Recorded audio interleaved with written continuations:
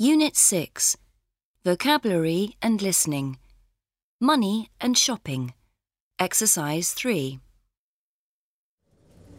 My shopping trip.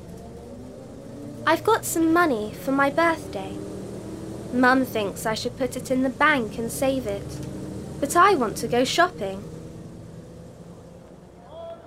Camden Market in London is a great place to buy clothes and jewellery.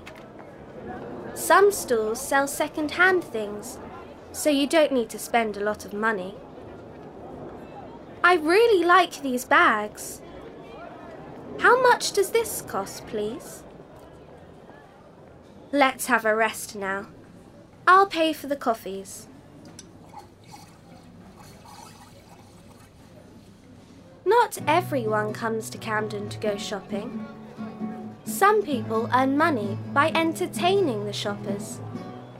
Other people collect money for charity, like this one for sick children. I haven't got any money left now. I'll have to borrow some money from my friend to buy my bus ticket.